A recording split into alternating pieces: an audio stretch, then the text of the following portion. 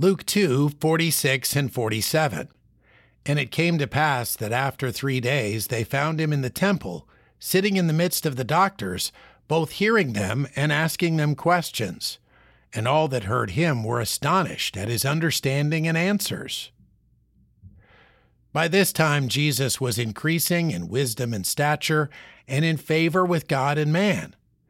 In this episode, we find him in the midst of many learned and experienced teachers.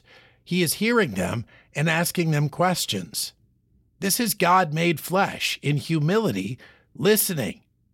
But he is also answering, and his answers astonish them.